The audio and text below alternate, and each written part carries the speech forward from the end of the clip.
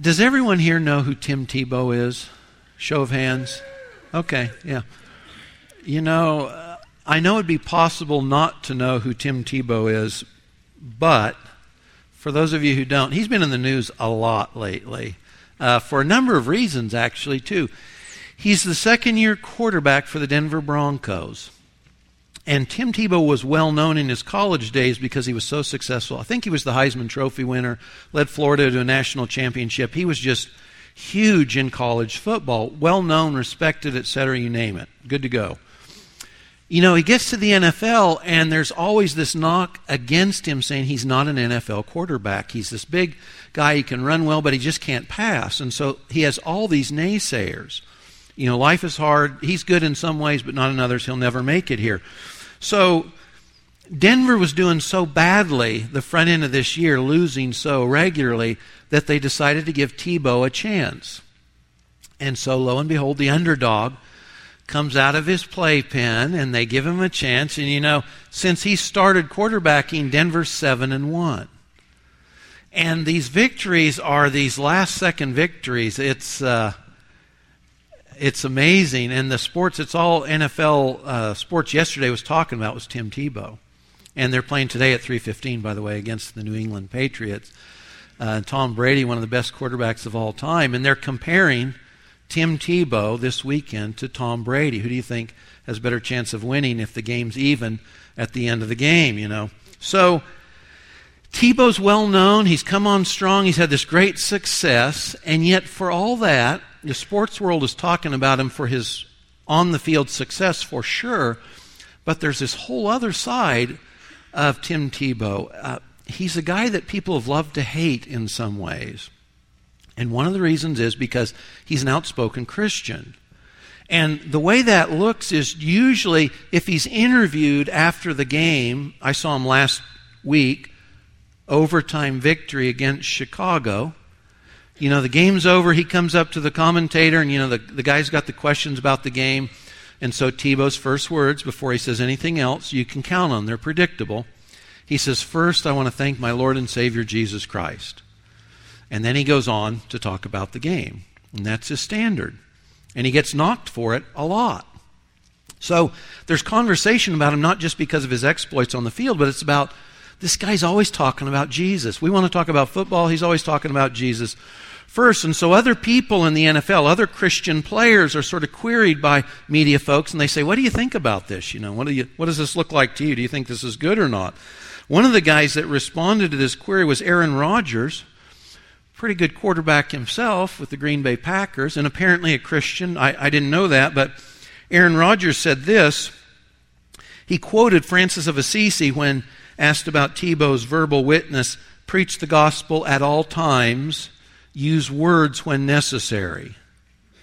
And, you know, I'm assuming that for Rodgers it's sort of, Tim, you know, maybe quiet it down a little bit, you know, let people see your witness as well as hear it. I'm assuming that's what he was speaking. We sometimes say actions speak louder than words. And usually if someone's made claims, especially if they're bold or they're unusual, it's not unusual for us to want to see it backed up. What does that look like really for you? You know, if you think about communicating with people, words are pretty much unavoidable most of the time. Speech is how we communicate with people. And if you're thinking about the gospel, you know, Paul says in Romans 1, "I'm not ashamed of the gospel." The gospel, the message about Jesus, that's the power of God to save us. And, you know, in Paul's day especially, far less writing in his day, that meant you had to speak it. People had to hear it. The gospel message had to be verbal. Or if you think when John the Apostle begins the Gospel of John, he says Jesus is the Word. Jesus is the spoken reality of God. So speech and speaking and verbal witness for sure is necessary to communicate the gospel and the reality of Jesus to others for sure. But at the same time, don't we appreciate it if someone, along with their verbal witness, backs it up by the way they live? so that you know they're not just saying something, you know they really believe it because of their example, what we might call their silent witness. The silent witness usually is what we do. It's not what we say. It's how we live. It's not the verbal. It's the speechless. And so, how loud can an unspoken witness be? How clearly can people hear our unspoken, our silent witness? That's what we're talking about this morning. We're going to look at a guy in the Christmas stories who says not one single word, which is remarkable. And by the way, his story stands out because this was clearly intentional on God's part. Not a single word is uttered by this Christmas character. Now, if you look in Matthew 1 and 2 and Luke 1 and 2, those are the Christmas stories. That's the Christmas narrative. And I'll be jumping back and forth between those two sections this morning. But if you look at the Christmas cast, you've got this lengthy group of characters, individuals and groups, and they all have their speaking parts. You know, if you were doing this as a play, you'd say these folks are the speaking parts. Maybe the shepherd individually doesn't speak, but the shepherd group says something. These are the speaking roles. So just going through this list a little bit, you've got God's angel messenger Gabriel. You know, in Luke, Gabriel comes down from heaven and he talks to Zechariah and he talks to Mary. And he's telling them about the babies they're going to have. You know, John the Baptist in one case, Jesus in the other. Gabriel's talking. You go to Zechariah in Luke's gospel, old Zechariah the priest. You know, when he's silent, it's because God has judged him. Gabriel came and told him the truth. Zechariah says, I don't believe it. Not quite in that word, but I don't believe it. And Gabriel says, you didn't believe me and you're going to be silent. It's a judgment because you didn't believe God. But then later, when John the Baptist is born, 9 months later, and he's being circumcised, all of a sudden Zechariah gets his voice back, and you know, he's got this page-long prophetic utterance and declaration of God's goodness. Another speaking part. Mary is silent in Matthew's gospel, but Mary has tons to say in Luke's gospel. So she interacts with the angel, with Gabriel, and then her verbal part ends with this prayer we call the Magnificat. She says, my soul rejoices in the Lord, my spirit rejoices in God, my Savior. Great speaking part. In Matthew's gospel, the angels declare the glory of God. The Magi come in and they ask for directions. The shepherds glorify God. They tell others what they've seen and what they've heard. And in all the speaking roles, in these Christmas characters, in all the prophetic utterances, all the declarations of praise, glory to God in the highest, and all of it, there's just one person. And he's not insignificant. There's one person who doesn't say a single word. And so his witness to us is entirely silent on one hand, and yet it screams on the other because the example and the witness is so sterling. And if you've read the title of your study sheet, you know that the guy I'm talking about is Joseph, the husband of Mary and the stepfather to the Lord Jesus Christ. Entirely a silent witness. Not a word. So what do we know about Joe? You know, my oldest brother's name is Joseph, and every time he introduces himself, he says, I'm Joseph Halpin. And everyone says, hi, Joe. So if I call Joseph Joe, I think that's okay here this morning. Joe. So what do we know about Joe or Joseph? If you look in Matthew 1:16, this is the lengthy genealogy Matthew starts with. Matthew's a Jewish writer, and he's writing to a Jewish audience, and he wants them to know where Jesus came from, and that's important related to Joseph. So Matthew 1:16 shows us that not only is Joseph's father Jacob, but he's in the direct descendant line of King David. So Joseph is a direct descendant of King David. So that if Israel was a monarchy in Joseph's day, he would be considered royalty and he'd have a claim on the throne of Israel. Direct descendant of David. He also, you see, goes back in the genealogy to Abraham. Because Matthew wants folks to know that Jesus' father Joseph, his stepfather Joseph, is part of the line of promise God made to Abraham way back in Genesis 12, that through Abraham and through his seed, Paul says in Galatians, God would bless the world. So we know that Joe is in this line of promise, not only a descendant of David, but a direct descendant of Abraham with the promises of God to Abraham as well. Now, Joseph is not Jesus' biological father, but it was important that Joseph was in this line because he's Jesus' legal father. And so for Jesus to have a claim on the throne of Israel, it comes through Joseph. And so Joseph, as Jesus' stepfather, is his legal father. That's important. Now, Joe has this noble pedigree, but you read elsewhere in the Gospels, he's a carpenter. No blue blood distinction in Joseph's day. He's not socially important. He has no wealth. He supports himself and his family with his hands. He's a carpenter. He lives in Nazareth, we know too. And again, Nazareth, if I compared it to something locally, I would offend somebody here for sure. But Nazareth was the wrong side of the tracks if you were a Jew. Jerusalem, that was the key place. Judah down in the south, that was hip. Nazareth was up in the air. It was unsophisticated. It was the rustic backwoods place. And it was too close to the Gentiles, to the unclean Gentiles. So Joseph, nothing to distinguish him in his own day, for sure. Now you do get down to Matthew 1, 18 through 20, and the text tells us two really important things about Joseph. The text says Joseph was righteous. He was in right standing with God, and it tells us by what he decides to do that he was kind or gracious or merciful. So he's righteous, God says, and he's merciful.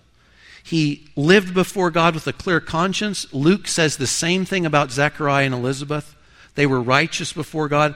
By this we don't mean that they brought to God their own righteousness, but they were living in faith before God, obeying God as far as they knew under the law, just like Paul would say of himself in the epistles also. And then he's kind. So listen to what J. Ligon Duncan says about Joseph. This is from the book Come Thou Long Expected Jesus. He says this about these two key qualities. He loves the law of God and knows that the marriage bed is to be kept undefiled. Remember, Joseph has heard that his fiancée Mary is pregnant. And he's not the father. And he knows this. And so how is he going to respond? In Joseph's day, you didn't stone people, but under the Mosaic law, someone caught in adultery was to be stoned to death. And certainly in Joseph's day, he could divorce her. Remember, for them an engagement was marriage. You couldn't just break off an engagement. You were married, even though it hadn't been consummated yet. You had to get a divorce if you broke the marriage before the wedding. So he had options on putting her away.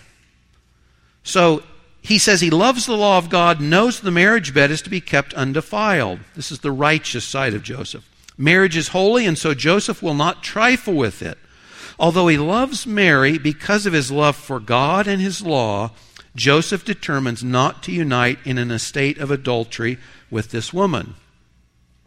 Joseph, however, reveals in the midst of this display of righteousness that he is a kind man. In spite of Joseph's wounded affections for Mary, and you could imagine your affections would definitely be wounded, he does not take the recourses of the law that were available to him. Mary could have been publicly disgraced and expelled from the community, but instead of publicly disgracing Mary, Joseph kindly determines to divorce her quietly. There are many who are righteous but who are not kind. There are many who are kind but who are not righteous. Joseph, however, loved God and his law, and that love of God touched his heart, causing him to be a kind man, righteous and kind, concerned for God's law, concerned for God's people. We quoted Micah 6:8 last week, and Joseph is certainly the epitome of that verse, doing justice, doing what's right, loving mercy, and walking humbly with God. You see that in spades in Joseph's life. So when God the Father chooses the human stepfather on earth for his son Jesus, he chooses a man that shares God the Father's key characteristics, righteousness or justice, and mercy. And if you look through the Old Testament, you'll see this is what God is. God's holy, He always does right, nothing less than that. But he's also merciful, or he has faithful love or loving kindness, depending on your translation. And that's what you see when the Scripture describes Joseph. That's what it describes. He's righteous, he does justice, and he loves mercy. He has God's own heart. And that's the person God the Father entrusts with God the Son when he's this little baby coming into the world. Now, the rest of Joseph's story, it's tied up in 4 different dreams he has in Matthew 1 and 2. 4 different dreams he's got. That's what we learn about Joseph. So, the first dream in Matthew 1, verses 20 through 21, Joseph's found out about Mary. You know, he's heart sick. This is his plan. I'm going to divorce her quietly, or I'll put her away. You know, I don't want her to be hurt, but I can't marry her. And so an angel shows up in a dream and says, Joe, listen, don't worry. Go ahead and marry little Miriam. You can marry her because she's pregnant not by another man as you think, but it's actually the Holy Spirit. And she's going to have this son. You're going to be the father, and you're to call his name Jesus. So, that's the dream. That's God speaking. So how does Joe respond? So verses 24 and 25, there are 4 verbs to describe what Joseph does. The angel speaks in the dream. 4 verbs to describe what he does. He got up. He did what the angel said. He took Mary for his wife, and he called the baby Jesus. So the angel says, this is the deal, Joe. This is what you're supposed to do. And the response Joseph had, it's all action, it's all obedience, and it's all immediate. And you see, this is the pattern for every dream. This is no coincidence. They're all verbs. Every time, and it's immediate. The second dream, chapter 2, verse 13, Jesus has been born, and they're in the region of Bethlehem, and they're living there. They didn't go back up to Nazareth. So now Herod's got plans to wipe this little baby out before he can grow up. So now the angel shows up to Joseph in a dream and he says, hey, get up, take the child, take Mary, and flee down for safety into Egypt. Pack up your family, get your belongings, and get out. And so how does Joseph respond? Well, there's 4 verbs. He got up again, he took the baby and mother, he left for Egypt, and he stayed there until Herod died. So God commands Joseph through a dream by an angel, and Joseph's response is the same. It's immediate and complete obedience. All verbs to describe his response. Third dream, verses 19 and 20 there in chapter 2. Now, Joseph and his family are down in Egypt.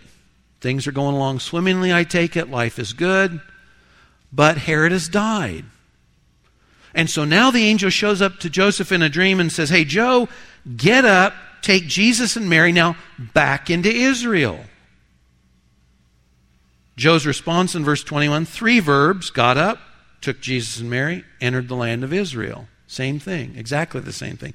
Last dream, 4th dream, verse 22, this is very brief, but apparently maybe Joe had gone back to the area that they'd been, somewhere around Bethlehem. And there's a problem with that because Archelaus, the son of Herod, is still there and apparently would still pose a threat. So in the last dream, the angel says, Joe, don't stay in the south. Herod's son is king. There's still danger. Get someplace else. And so again, 3 verbs. He left for Galilee, entered the area. He settled in Nazareth. Now, Joseph on one level, he's boringly predictable in a good way. You know, God speaks, Joseph hears, and he obeys, and you can count on it every time. It's a simple formula for sure. To hear and obey God is the kind of response of faith God is after in all of us, and that's what you see in Joseph. His silent witness is the obedience of faith. It's obedience right now. He got up in each occurrence, and he did what he was commanded to do. So, Joe's silent witness is the obedience of faith. It's interesting, too, you know, he's tied to Abraham in the genealogy. And Lucy, if you think back on Abraham's life, do you remember God says to him, Abe, pack your family and your things up, right? And leave the place you've known and go to another country that you've never seen before? And isn't that exactly what God tells Joseph to do? Joe, pack up your family and your things and get away and go to another country you've never lived in before. It's exactly the same thing. Abraham's the father of faith, and his faith was demonstrated by his obedience to God. He got up and he left. And God says, go here, go there. Abraham does it. You see exactly that same pattern in the life of Joseph. God says, Joseph, this is what I want you to do. Joe gets up and he does it. He's a true spiritual descendant of Abraham. He's not just a physical descendant of Abraham. He's a faithful descendant of Abraham as well. He shares the same faith.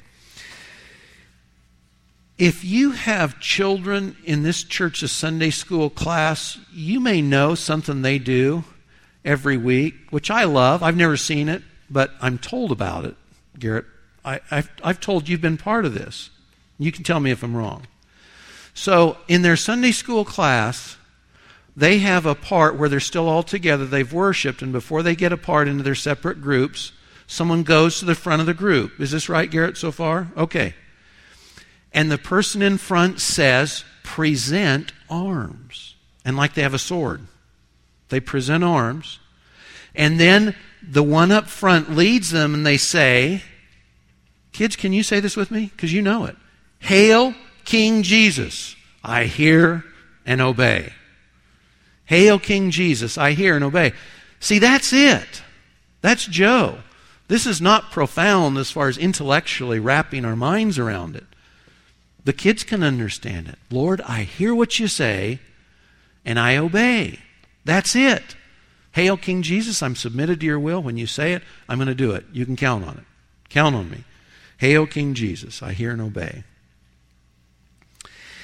You know, Joseph's witness in the Christmas stories, it's silent on one hand, but I got to tell you, it is so stinking convicting on the other. You know, this example of the guy, you can just count on him. He's sterling. God tells him to do something. That's what he's going to do. You know, and I look at my own life and I say, wow, I've got room for improvement. You know, attitude and action. It's all about simple faith in God.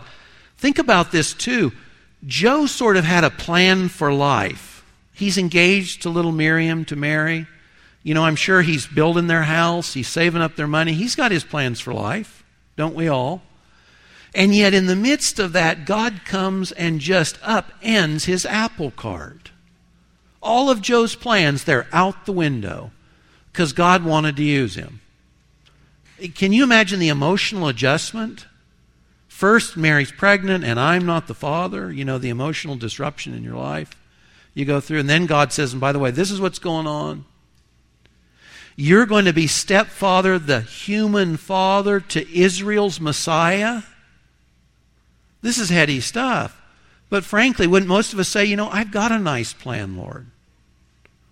And I'd rather you being part of my plan than me being a part of your plan. You know, you don't hear, there's no quibbling, there's no complaining, there's no hesitation. To every one of these things, Joseph just responds, just like the kids, Hail King Jesus, you know, I hear and obey. That's the deal.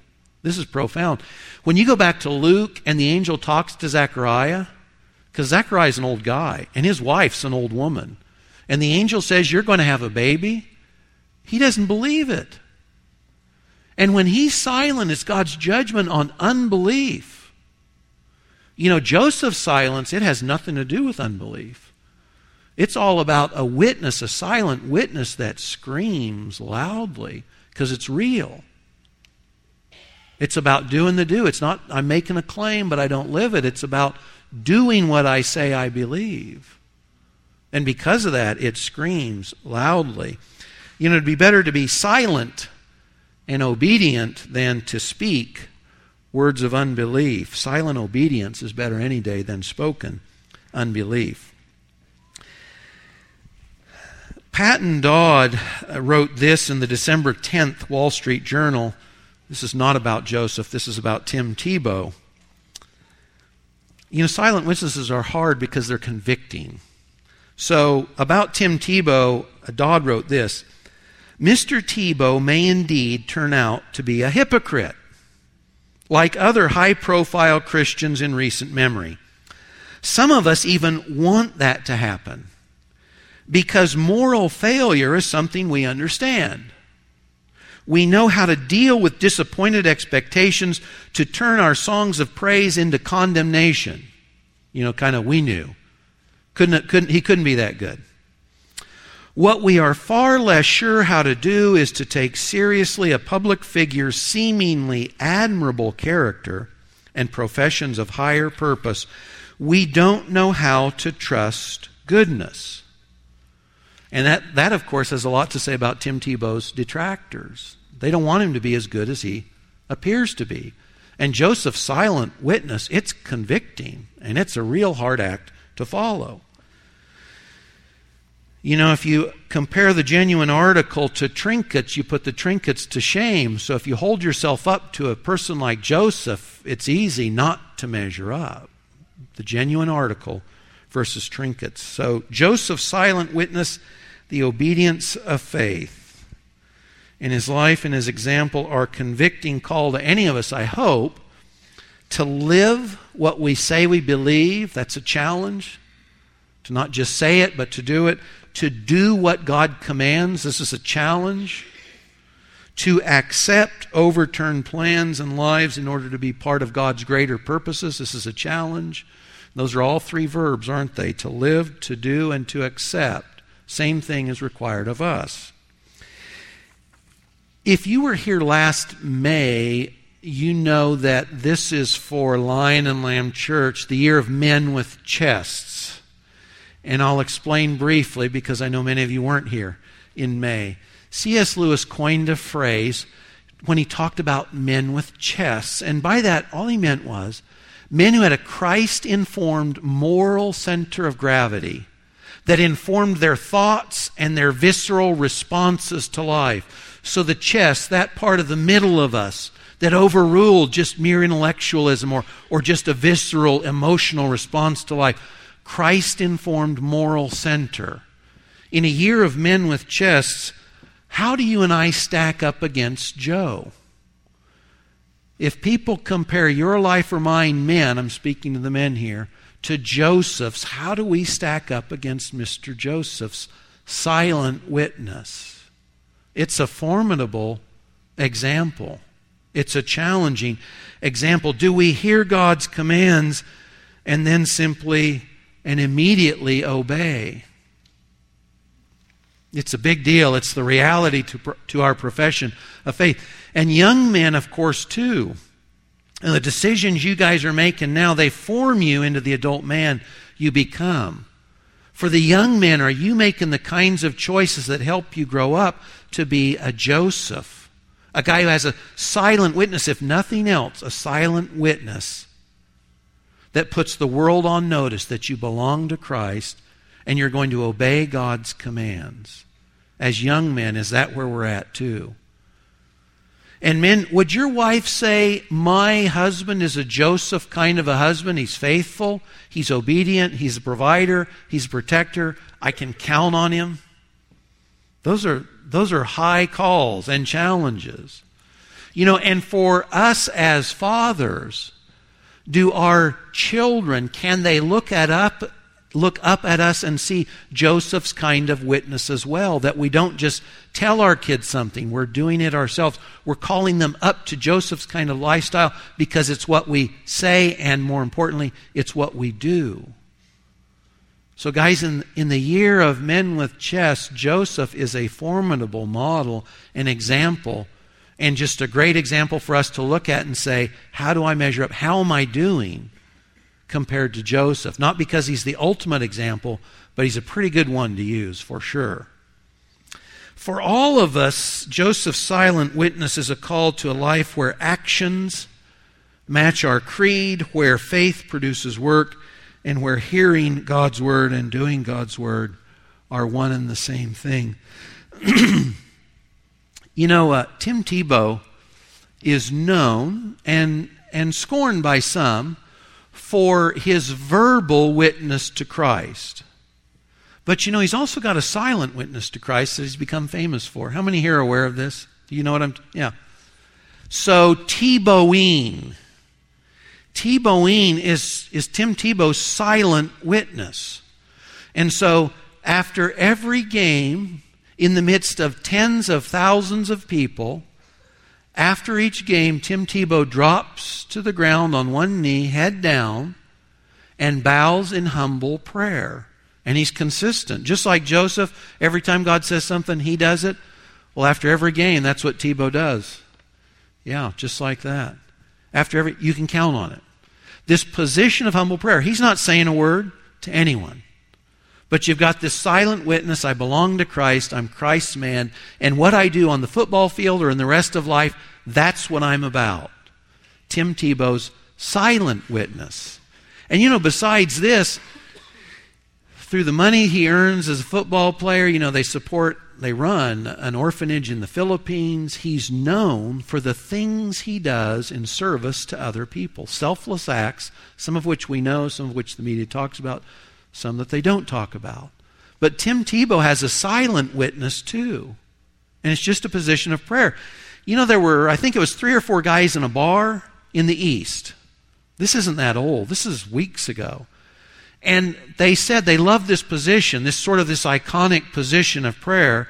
And they said, you know what, we're going to create this little website and we're going to put these pictures up.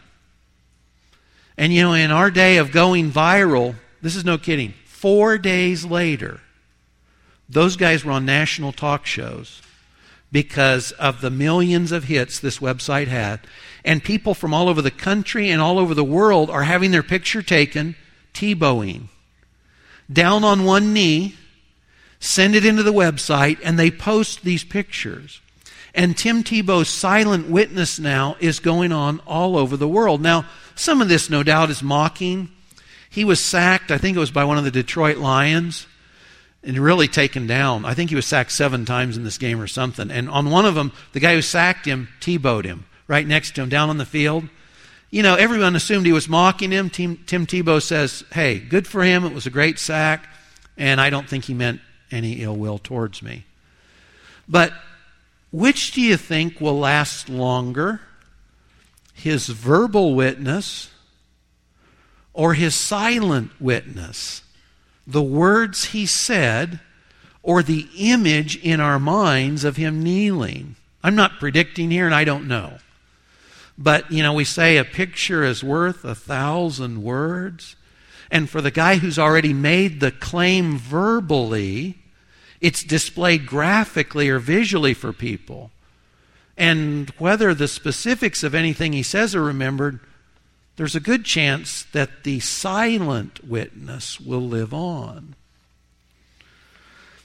God bless and God keep Tim Tebow. And guys like this, by the way, not because he's a celebrity, but because he's a Christian who's out there. People are looking for ways to take people like this down. They're looking for ways to find out he's not really a Joseph. He's not the same thing through and through. He says one thing, but he lives another. God bless and God keep. And we can sure stand to pray for Tim Tebow. And God help all of us to honor Jesus Christ in this, his season, at the very least, by having a silent witness like Joseph's, that God, we hear and we obey. Father, we do pray that you'd keep and protect your son, Tim Tebow. I ask that his actions always match his words, that you'd uphold him, Lord, in a land and a culture that hopes he fails so that everyone else can feel better. Lord, thanks for a testimony like Joseph's in the Gospels. Lord, this silent witness that is so convicting, that challenges us all to live what we say we believe. God, none of us do this perfectly, certainly you know. But help us come closer to the model Joseph exhibits here. Lord, ultimately Joseph points us to you. Lord, ultimately to your Son, the Lord Jesus, who took our sins on himself so that in all the ways we fail, Lord, those sins are covered by his blood. We receive your grace.